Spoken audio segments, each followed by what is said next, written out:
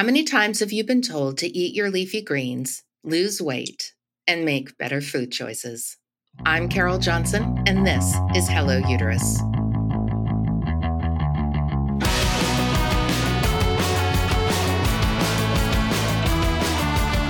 Teni Ogunro of Not Defined by Endo joins us today to talk about her experience with endometriosis and a not often discussed condition associated with it, ascites. If endo is your burden, Teni is your inspiration. But first, uterus in the news.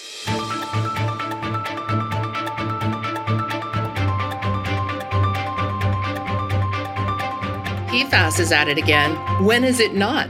But this time, it involves a vegetable touted as a must in anyone's diet, kale. I love kale. Well, actually, I don't love kale. I don't know. Is anyone born loving kale, or do people just naturally love kale?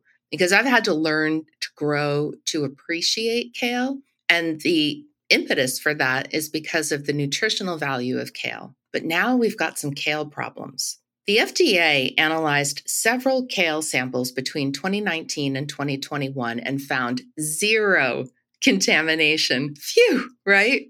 Yeah, well, not so fast.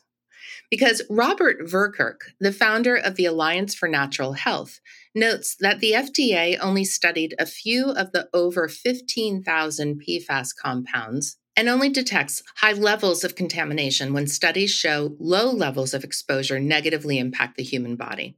I would love to tell you how it affects the female reproductive organs and endocrine system, but those studies have not been funded. The Alliance for Natural Health funded its own study to determine PFAS contamination in kale, and the results are shocking.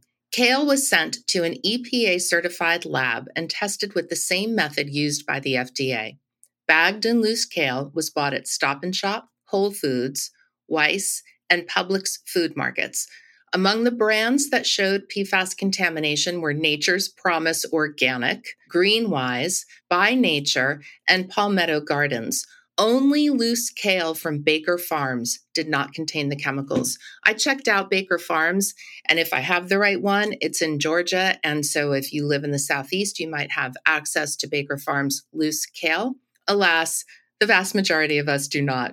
This is really astounding. I mean, we pay a premium for organic if we choose to buy organic produce, and now we're finding that we're paying that premium in vain because the new paper found levels as high as 250 parts per trillion. Though no limits for PFAS in food exist in the U.S., that doesn't mean that PFAS exposure is not bad for our bodies.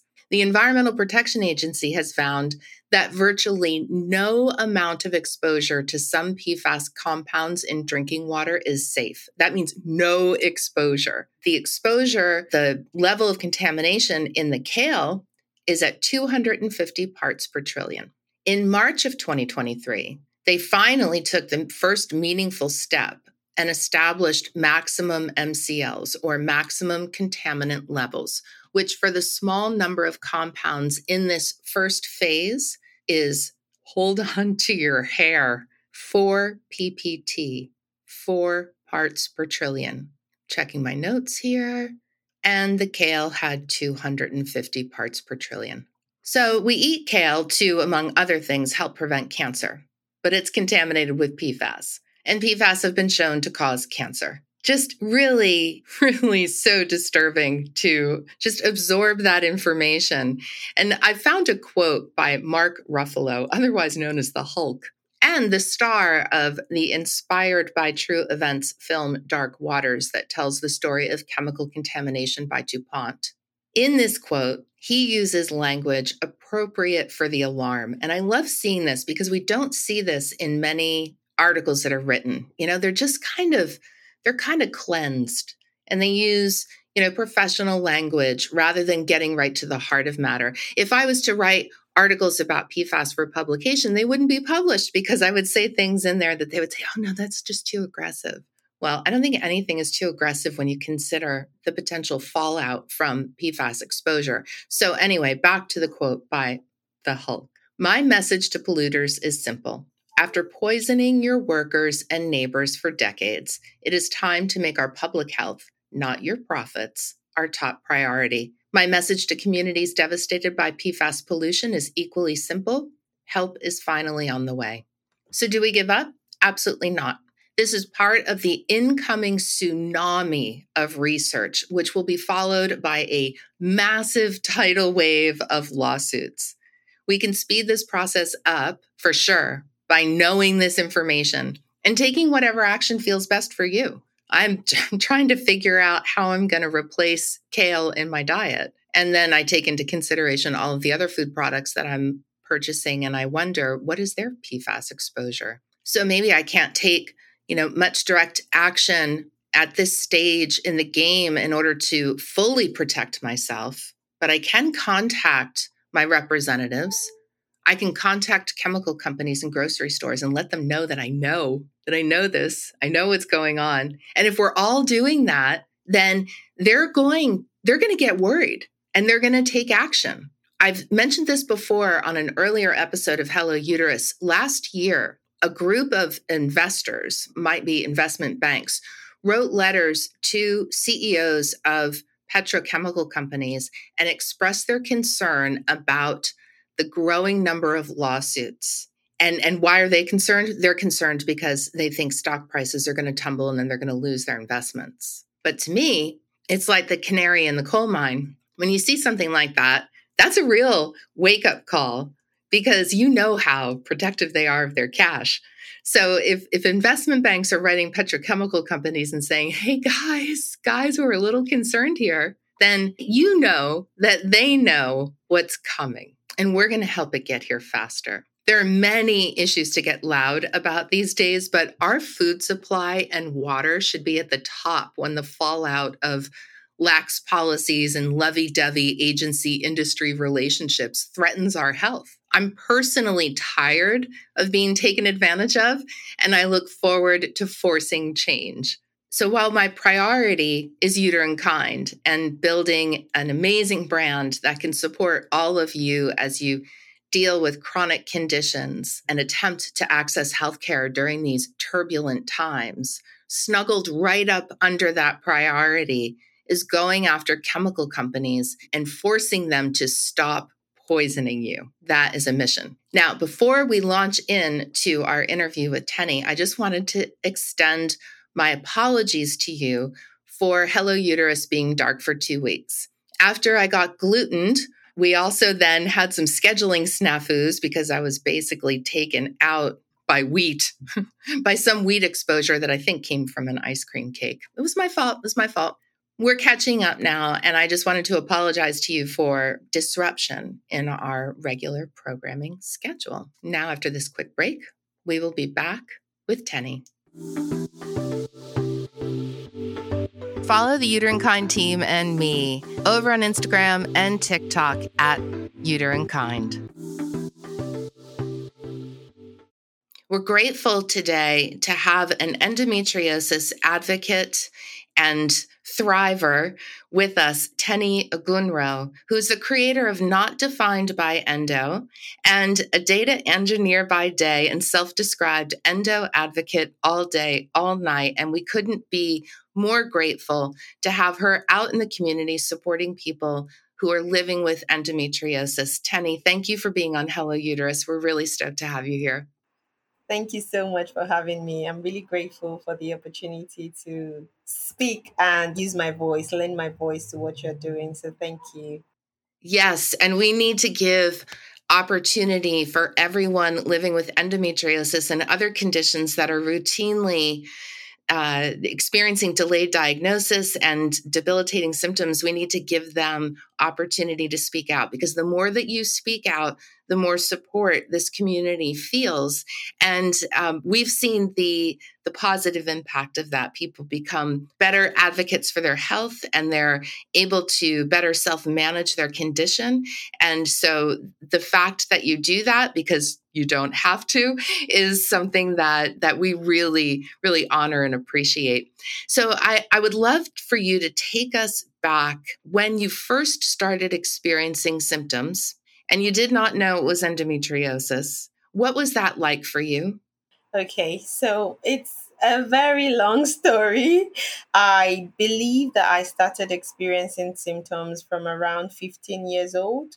So while some people say that, the first period they had was extremely painful, mine wasn't like that. So I started pretty normal, like, most girls my age, excited about this new experience. And I started around 11 years old. But when I turned 15, I realized that the pain started, becoming more and more. So I started getting intense pain on the first day of the period. It'll be really intense, really painful. And then over time, it got worse with time. So it got to the point where while I was at uni, I started missing classes for, the first and second day. And by the time I got to the workplace, this was like around 2009, 2010. I was in extreme pain where I had to be carried from like work into my friend's car, and then I would tell her to stop and I would throw up. I mean, this was not like every single period. So it wasn't really clear that there was something wrong. I was just one of those people who would be said about that. Oh, yours is just a bit more painful than the others. You be fine. Oh, I know someone else who's like you. Oh, sorry. Like, it just felt like, oh, you're just one of those unlucky ones that have it hard. We didn't know that there was more to it.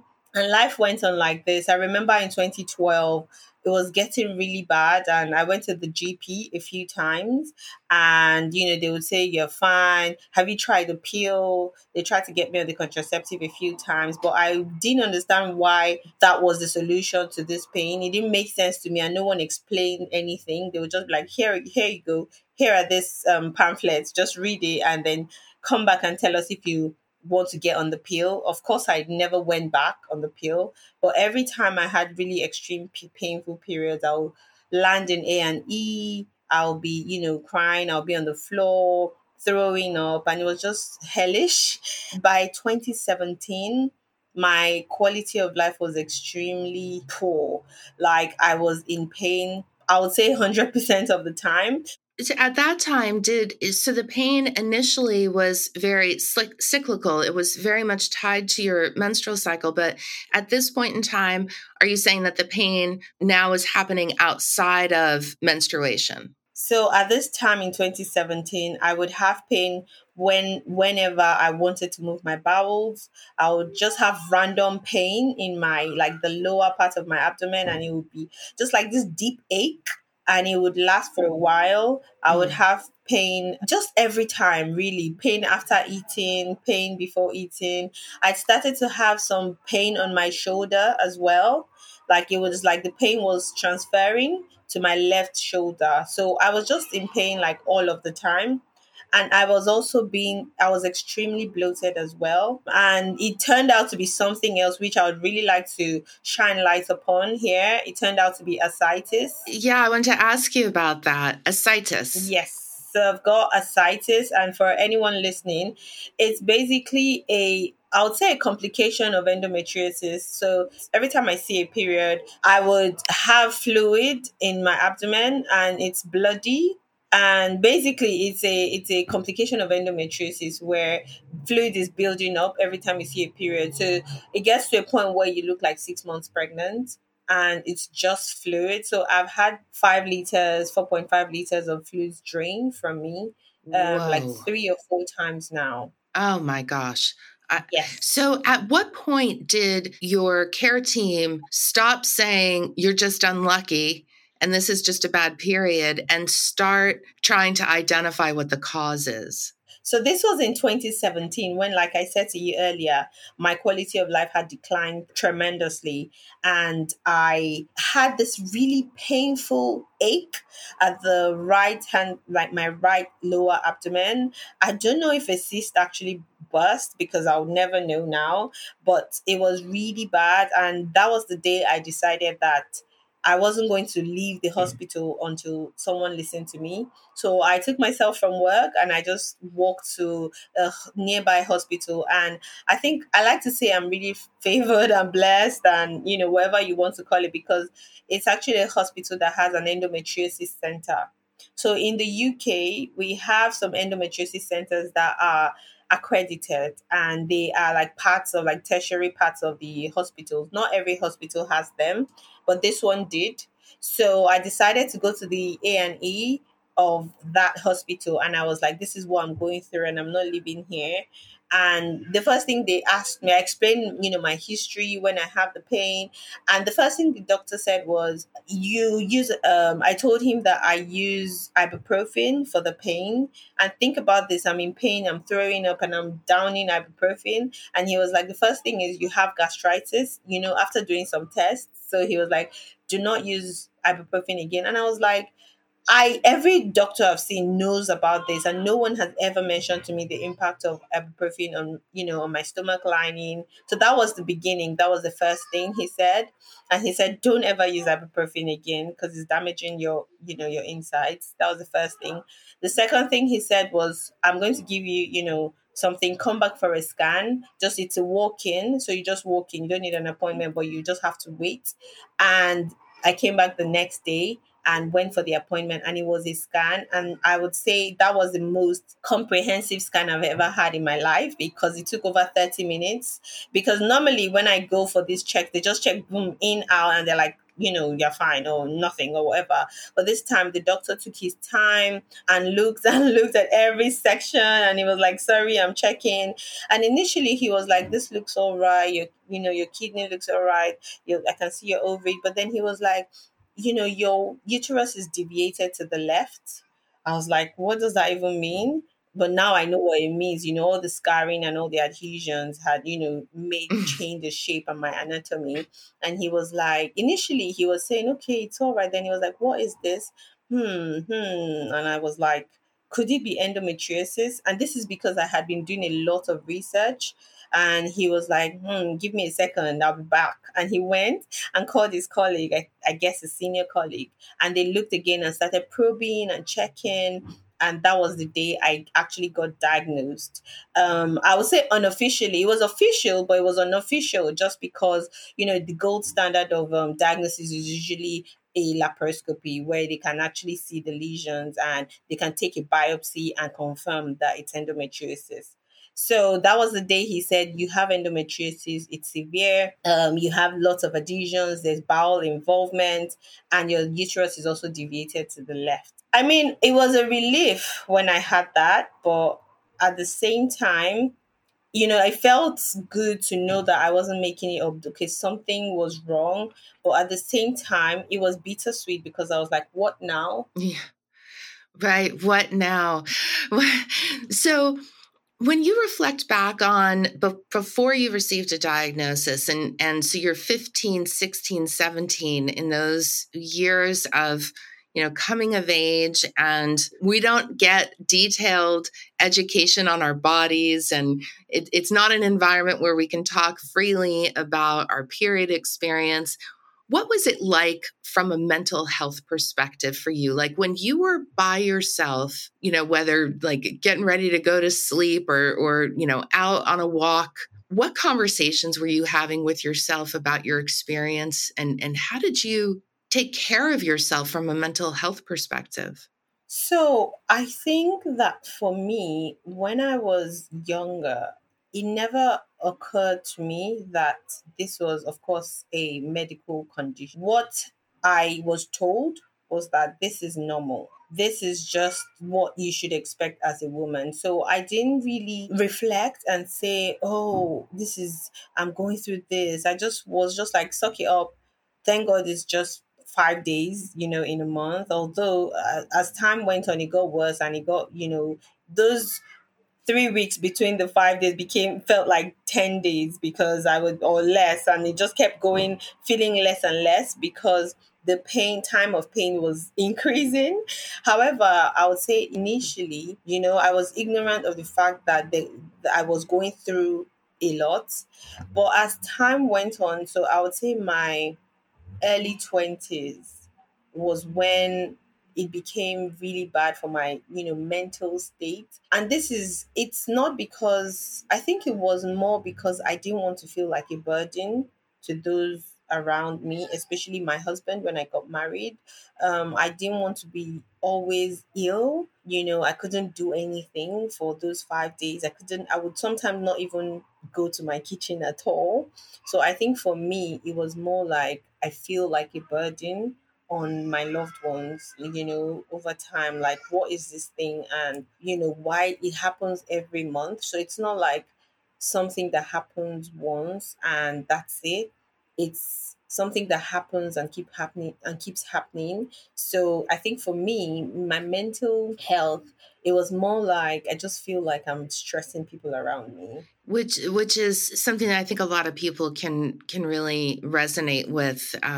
It is, you feel like you're a burden, or sometimes people describe like not wanting to make a big deal about it because they're afraid to lose the relationships that they have. It's unique in that sense. Like if you had, let's say like a terrible back problem, and you would, need support during periods of time, it's like pretty standard and accepted, like, oh, my disc is bothering me or something. But when it comes to this sort of like, I almost see it like a swirly world of murkiness, like we can't really talk about these things, and we also don't know a lot. Like when somebody really understands something, then there's this easy flow of information describing Yep. it, right? But in appointments around conditions like endo, fibroids, PCOS, because we lack so much research, I think there's also this added layer of like uncertainty. People are just trying not to say the wrong thing. And it's like this, just a different flavor of experience that females deal with. And so I see that all the time. And it makes me think of something that I read that you wrote, which was a comment about falling in love with your body or learning to love your body through this. And I'm curious how. How do you do that? Because I think a lot of people develop sort of a love-hate relationship with their body, right? They love themselves and hate the fact that their body is acting out, or whatever term might be used to describe it. How do you love a body that is delivering so many debilitating symptoms for you? Yeah. This is an interesting question. I think I totally understand what you're saying, where you are saying, how or why is my body failing me? Now, I have flipped that over on its head. And instead, what I say is thank you to my body. Now, but hear me out. Think about this endometriosis lesions, cells, whatever. We don't know, science hasn't 100% said this is exactly what's causing it, right? Like you said, it's very under researched, underfunded, and so on. However, think of what I do is I think of what my body is experiencing and how it's still fighting, it's still standing. A lot of people on social media say, "Oh, I want, a refund for this body." But I think that the fact that many of us are able to actually still go to work, pretend we're all right. Sometimes, you get home and you are so drained from your body holding you, while you manage and work. It's not right. But I believe that our bodies are actually trying to fight the inflammation, trying to keep us standing, trying to it's not succeeding, but it's trying. So I tend to tell my body thank you. That, think of me, for example. I've got ascites, right? So my body is constantly filling up with fluids and filling up. I don't need antibiotics or anything, right? I'm still able to function. It's horrible, and we want to get that fluid out as quickly as possible. However, my body can still is still holding me, if that makes sense. So I don't know if you get what I'm saying, but It does. yeah, I tend to think of my body like you're going through so much, but you're still trying, you're trying to hold on, for dear life until, we get hopefully more research into this condition and we can find a way, or I can get excision surgery to get out, all of the endometriosis lesions. So yeah. That's a really interesting way of looking at it, where because one, it's factual, it's accurate, like that people who are living with endo or people living with fibroids or any chronic condition that is not understood, and so therefore treatment options are limited, you do have the opportunity to witness your body doing remarkable things. And also, I think it draws your attention to how your body operates and inspires education around that or learning around that so that you can, be a better partner with your body. Just something as simple as when feeling a pain episode coming on, to descend into your body and kind of talk yourself into a state of calm.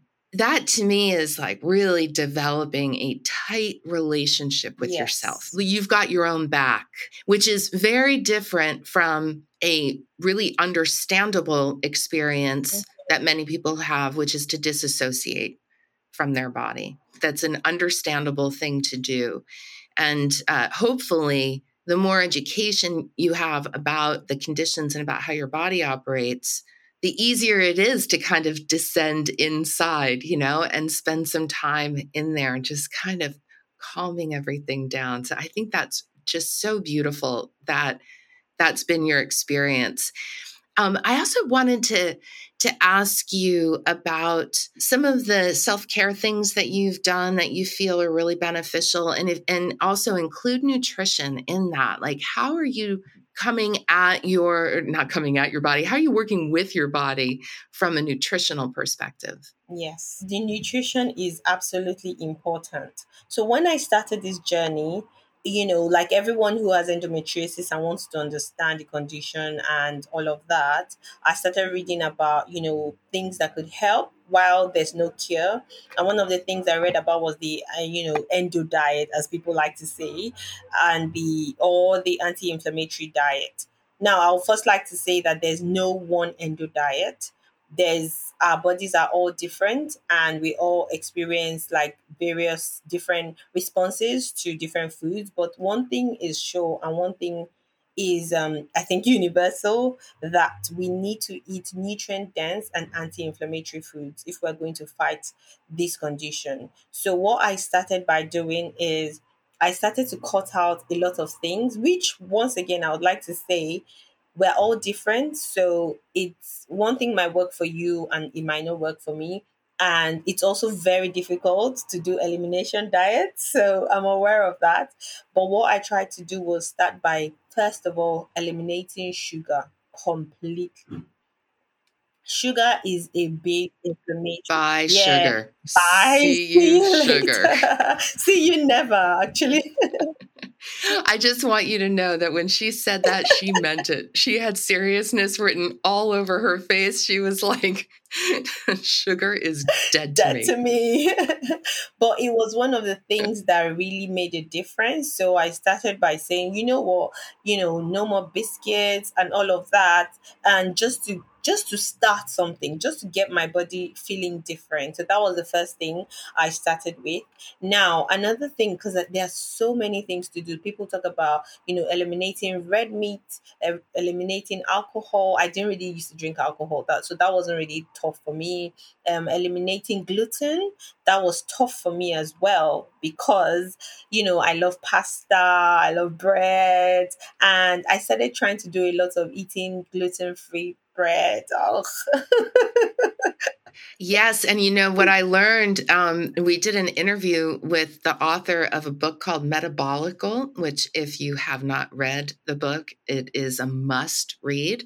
And I have celiac, which has been described as a cause of abnormal uterine bleeding. And it was undiagnosed for over 2 decades. And I was eating gluten-free bread. And what I realized was that it's processed. And so it doesn't matter that, it doesn't have gluten in it. It's still a processed food, and it still was contributing to bloating and different symptoms. Yeah. Yeah, I think that's why a lot of people don't see an impact. However, I tried to do that. So, like I was saying, I eliminated sugar, tried to reduce red meat, went organic, did all of that. What else did I do? I started, increasing, the fruits and vegetables that I was having. So I was eating, I was doing the celery juice. Oh my God, that was horrible. I know some people like celery juice, but I hate it. I like eating celery, but drinking it is not my Oh. jam. So I tried to do that, started eating a lot of broccoli, cauliflower, carrots, and just improving my health, improving my eating, reducing like my portions of pasta or rice, and just eating a more nutrient dense food. But one thing I would say was just by removing sugar and by just increasing the amount of fruit and veg and reducing processed foods, so not eating so much bacon or sausages and all that, I saw a vast improvement in my quality of life. Now, I still had endometriosis and I still had extreme period pain. So I just want to make that clear that I did very well with eating better, eliminating processed food, sugar, alcohol, too much red meat. And I felt better outside of my period. So remember, I said earlier, I used to have a lot of pain during bowel movements. That got better. However, I still had extreme period pain. So when people say I ate this and it helps with endo, it helps in some ways, but I just don't want people to feel bad if they've done all they can and they still have extreme period pain. So just to make that note. Yeah. Right. And that distinction is important to make. And I just want to emphasize that while making those types of changes may not directly impact your menstrual cycle and how it's being affected by any present disease state, what it does do is it powers your system, your whole system, to be able to, nimbly respond to what's going on in your body. And that everything that you're talking about, and I'm no gut microbiome expert, but I am making it a priority to read about the microbiome and learn and understand it more. And everything that you're describing is strategies that are applauded for feeding the gut microbiome.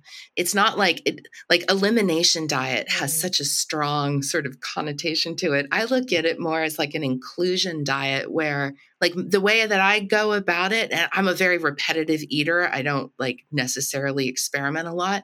And so the mind frame change that I needed to make was I need to hit 30 fruits, vegetables, spices, whatever a week. I need to have variety, and that variety will feed my gut microbiome. And again, it's not going to make your lesions go away. I mean, it might improve inflammation, but it hasn't been proven to reverse lesions, but it does help your body better, deal with an imbalanced state. So I think it's just Mm. important to really highlight nutrition, but not in that way that you suggested, is happening. Whereas, this diet's going to cure endometriosis. We haven't seen that yet.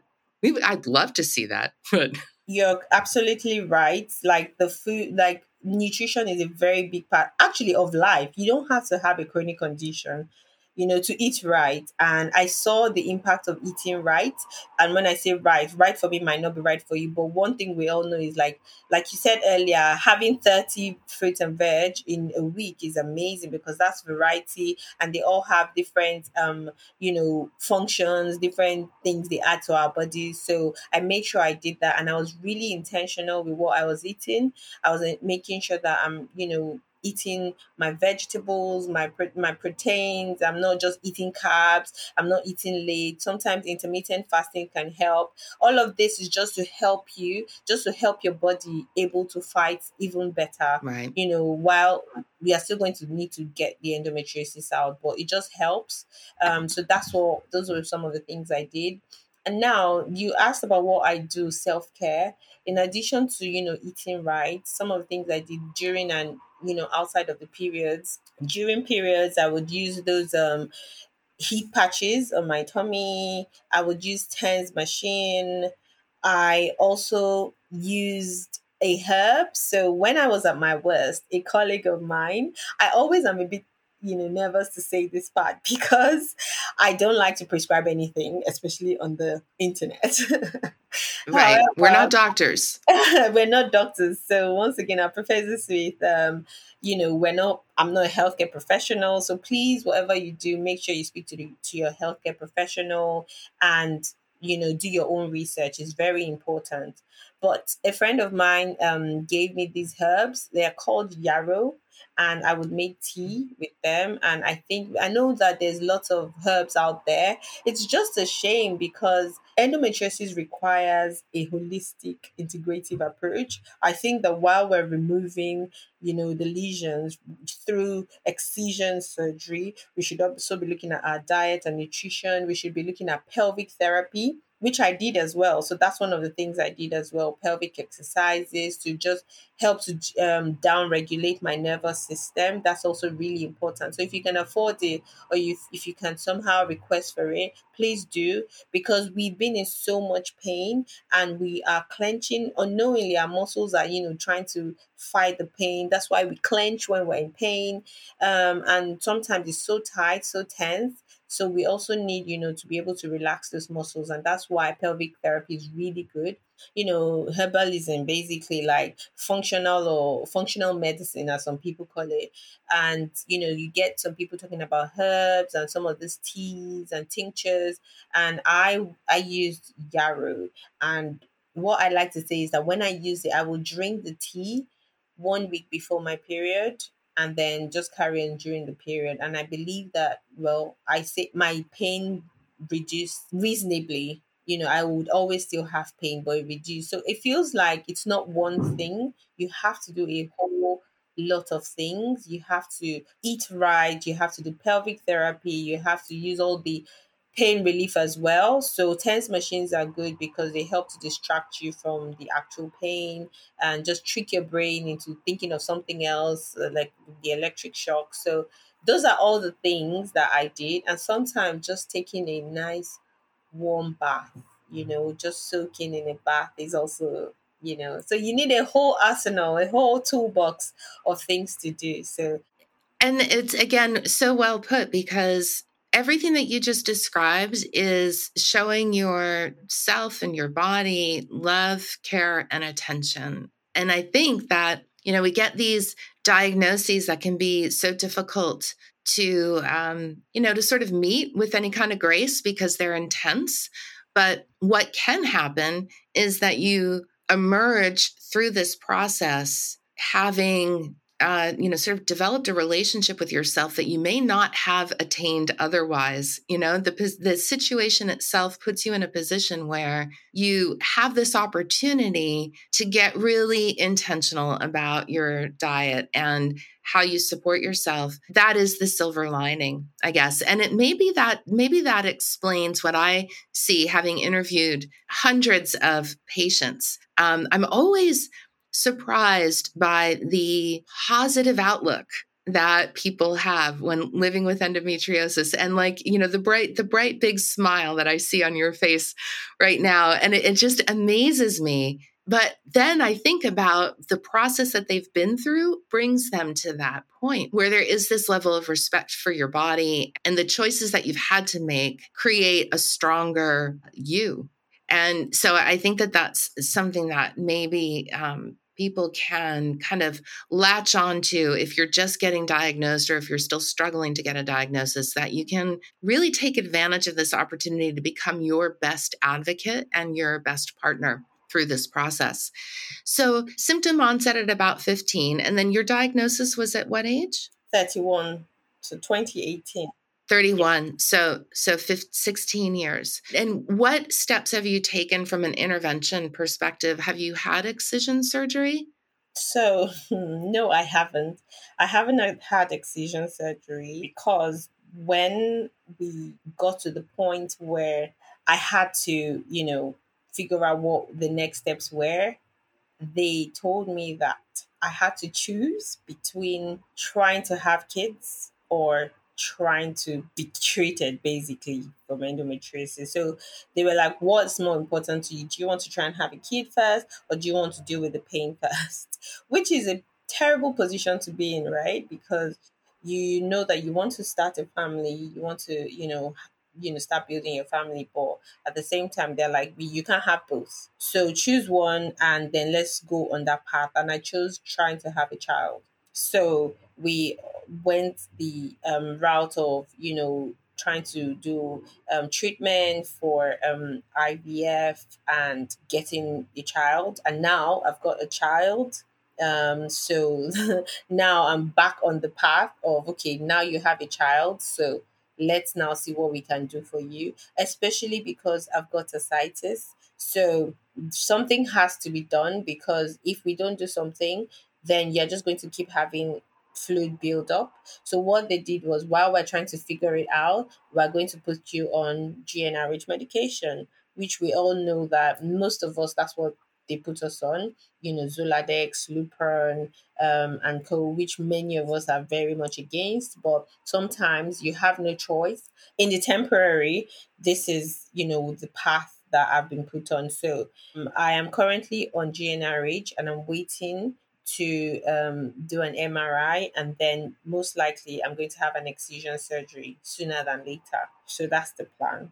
And during your pregnancy, were there any changes to your endo experience? Obviously, you weren't menstruating during that time, but were there any other changes that you noted? So during my pregnancy, I had a very difficult pregnancy. Like the beginning of the pregnancy, mine was extreme, but I can't really measure it. It's too difficult to measure, but I had morning sickness all day. So I was sick a lot, for the first like 17 weeks. And then when the morning sickness began to, get better, I started experiencing some strange symptoms. I was having a lot of pain, especially under my rib, and also I was unable to wee.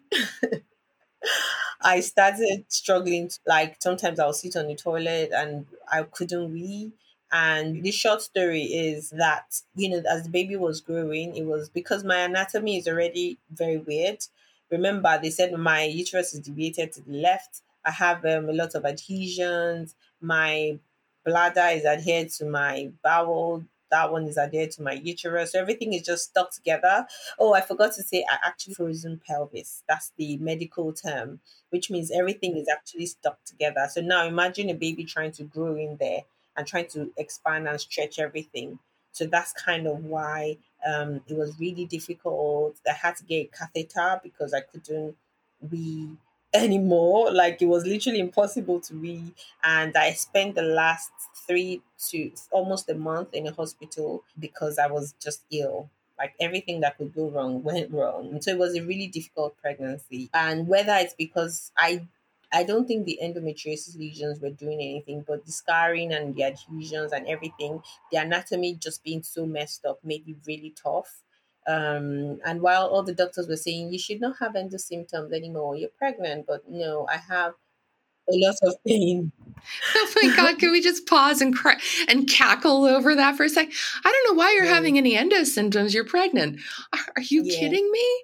I yeah, have a frozen pelvis. Like I would think that you would have, many more symptoms because you're either, breaking those adhesions or, yeah. there's a lot going on there.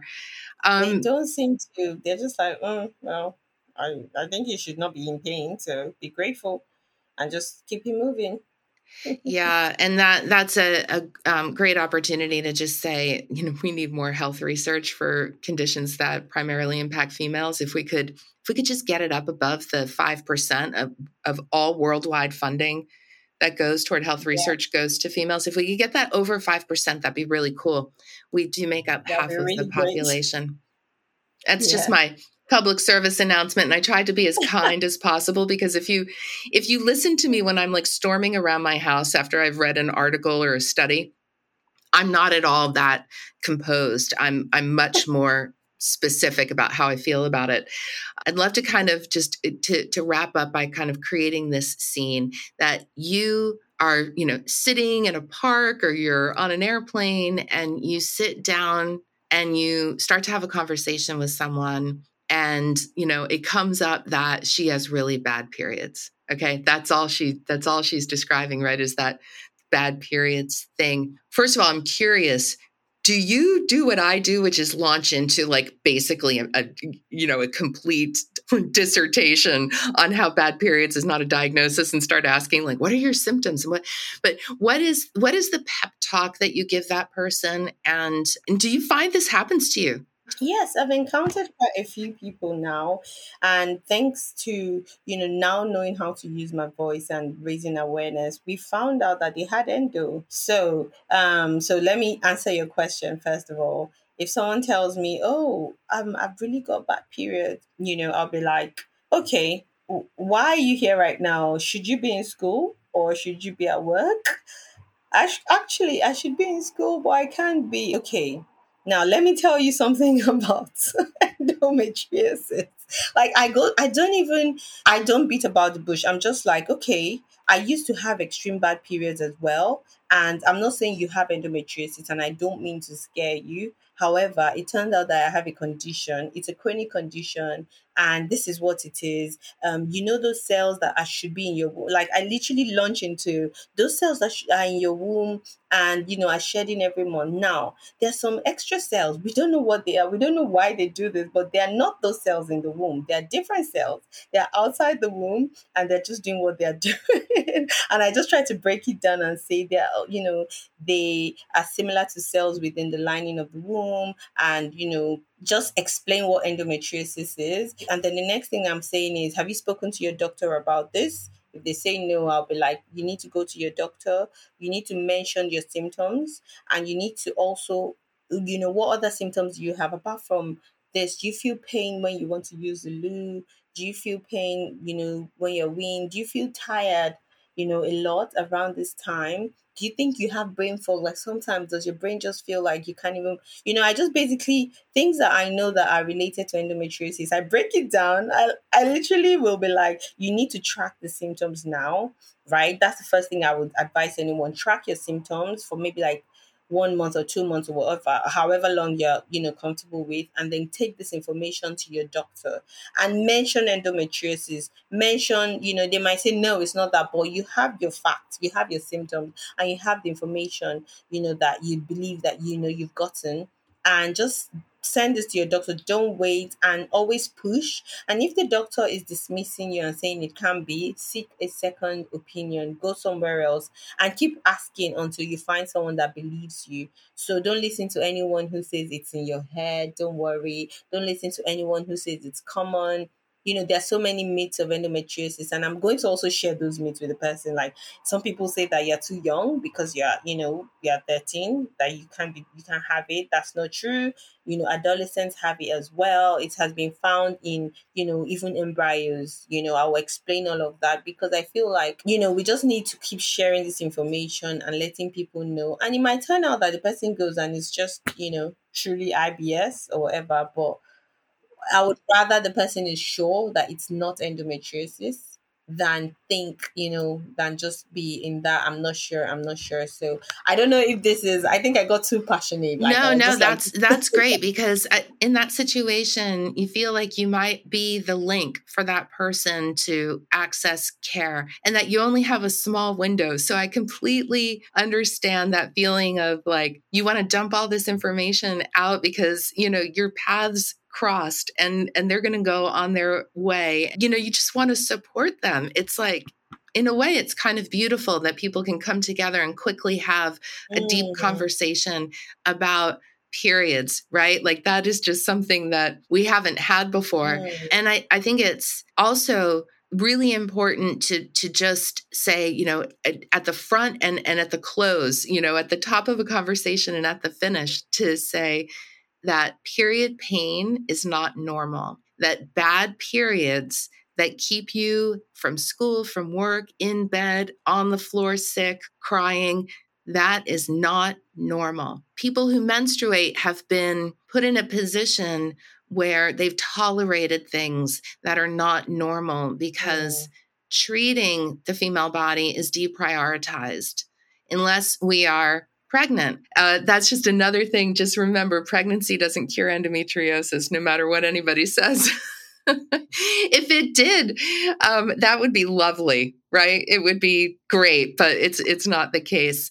So, where can people follow you online? So on Instagram at not defined by endo, I just share information and just share stories, and just I'm there to support anyone who, you can DM me if you want to ask questions. I'm there. And on Twitter I'm at not without the O, so NT defined by endo. And I also just share information, share resources. I'm also on Health Unlocked. A lot of people don't know about Health Unlocked. It's a health platform where people just go on there and just ask questions. So anything about health, like there are different communities, and I'm on there as well as not defined by endo. So when you go there and say, oh, I'm scared, I'm about to have a surgery. Does anyone know this, that, and this? People are there to actually answer each other's questions. So it's a really good way to get information from people like you, or to just have an idea if you have any questions. Is really good. So those are the, and I'm also on Facebook, but I'm not very, I'm not very active on Facebook. But yeah, you can find me there. And one other thing is I'm building an app just like you are, Carol. But if you go on my Instagram, you see more information as we roll out the app. Excellent. And we'll put links to all of that in our show notes and make sure that you guys can find Teni. Thank you for sharing your story and for sharing so many really good actionable ideas around self-care and nutrition. And again, just the opportunity to be able to communicate to people that period pain is not normal, and that getting a diagnosis needs to happen faster. In this and other female health conditions, we need to be able to more quickly diagnose people so that they're not suffering for 16 years while they're dealing with these debilitating symptoms. Teni, thank you so much for being here. Thank you so much for having me. It was a pleasure. Terrific. Teni Ogunro, thank you so much. We'll be right back with Ending on a High Note.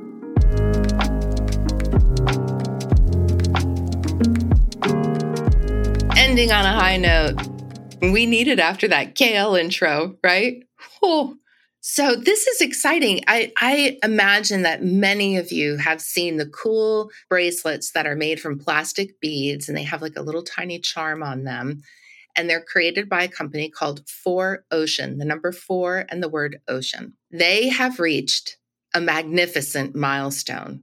In just 6 years, 30 million pounds of plastic waste has been recovered from our oceans, rivers, and coastlines. In just 6 years. The company was founded in 2017. The bracelets are adorable. I love supporting their initiative, and I'm just one of millions because I see them all over the place, and I see so many people wearing them. And it's just amazing that much plastic has been reclaimed and then repurposed. And you buying those bracelets supports that initiative. Doesn't that feel good? Alex Schultz, 4Ocean CEO and co-founder, created a business that employs people in local communities. They collect the plastic, and then the plastic is transformed into these bracelets by artisans in Guatemala and Bali. And that figure, by the way, has been verified. They're so crystal clear about their supply chain, how they capture the plastics, how it's processed. So you can check that out. It's not some PR move.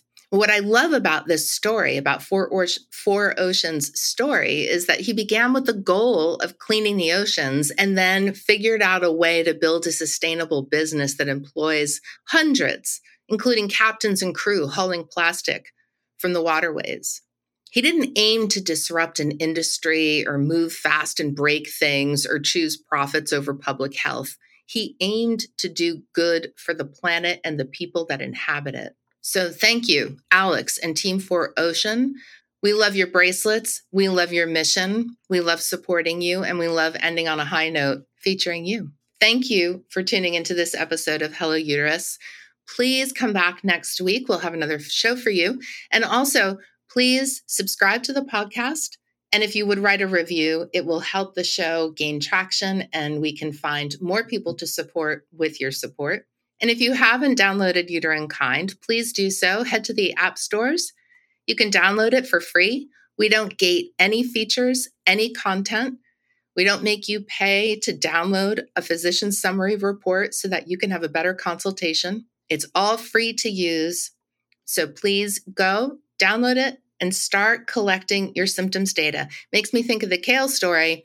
You know, when we first set out to create Uterine Kind, we wanted to build an app that would make it easy for you to gather symptoms data so that you could get diagnosed faster, right?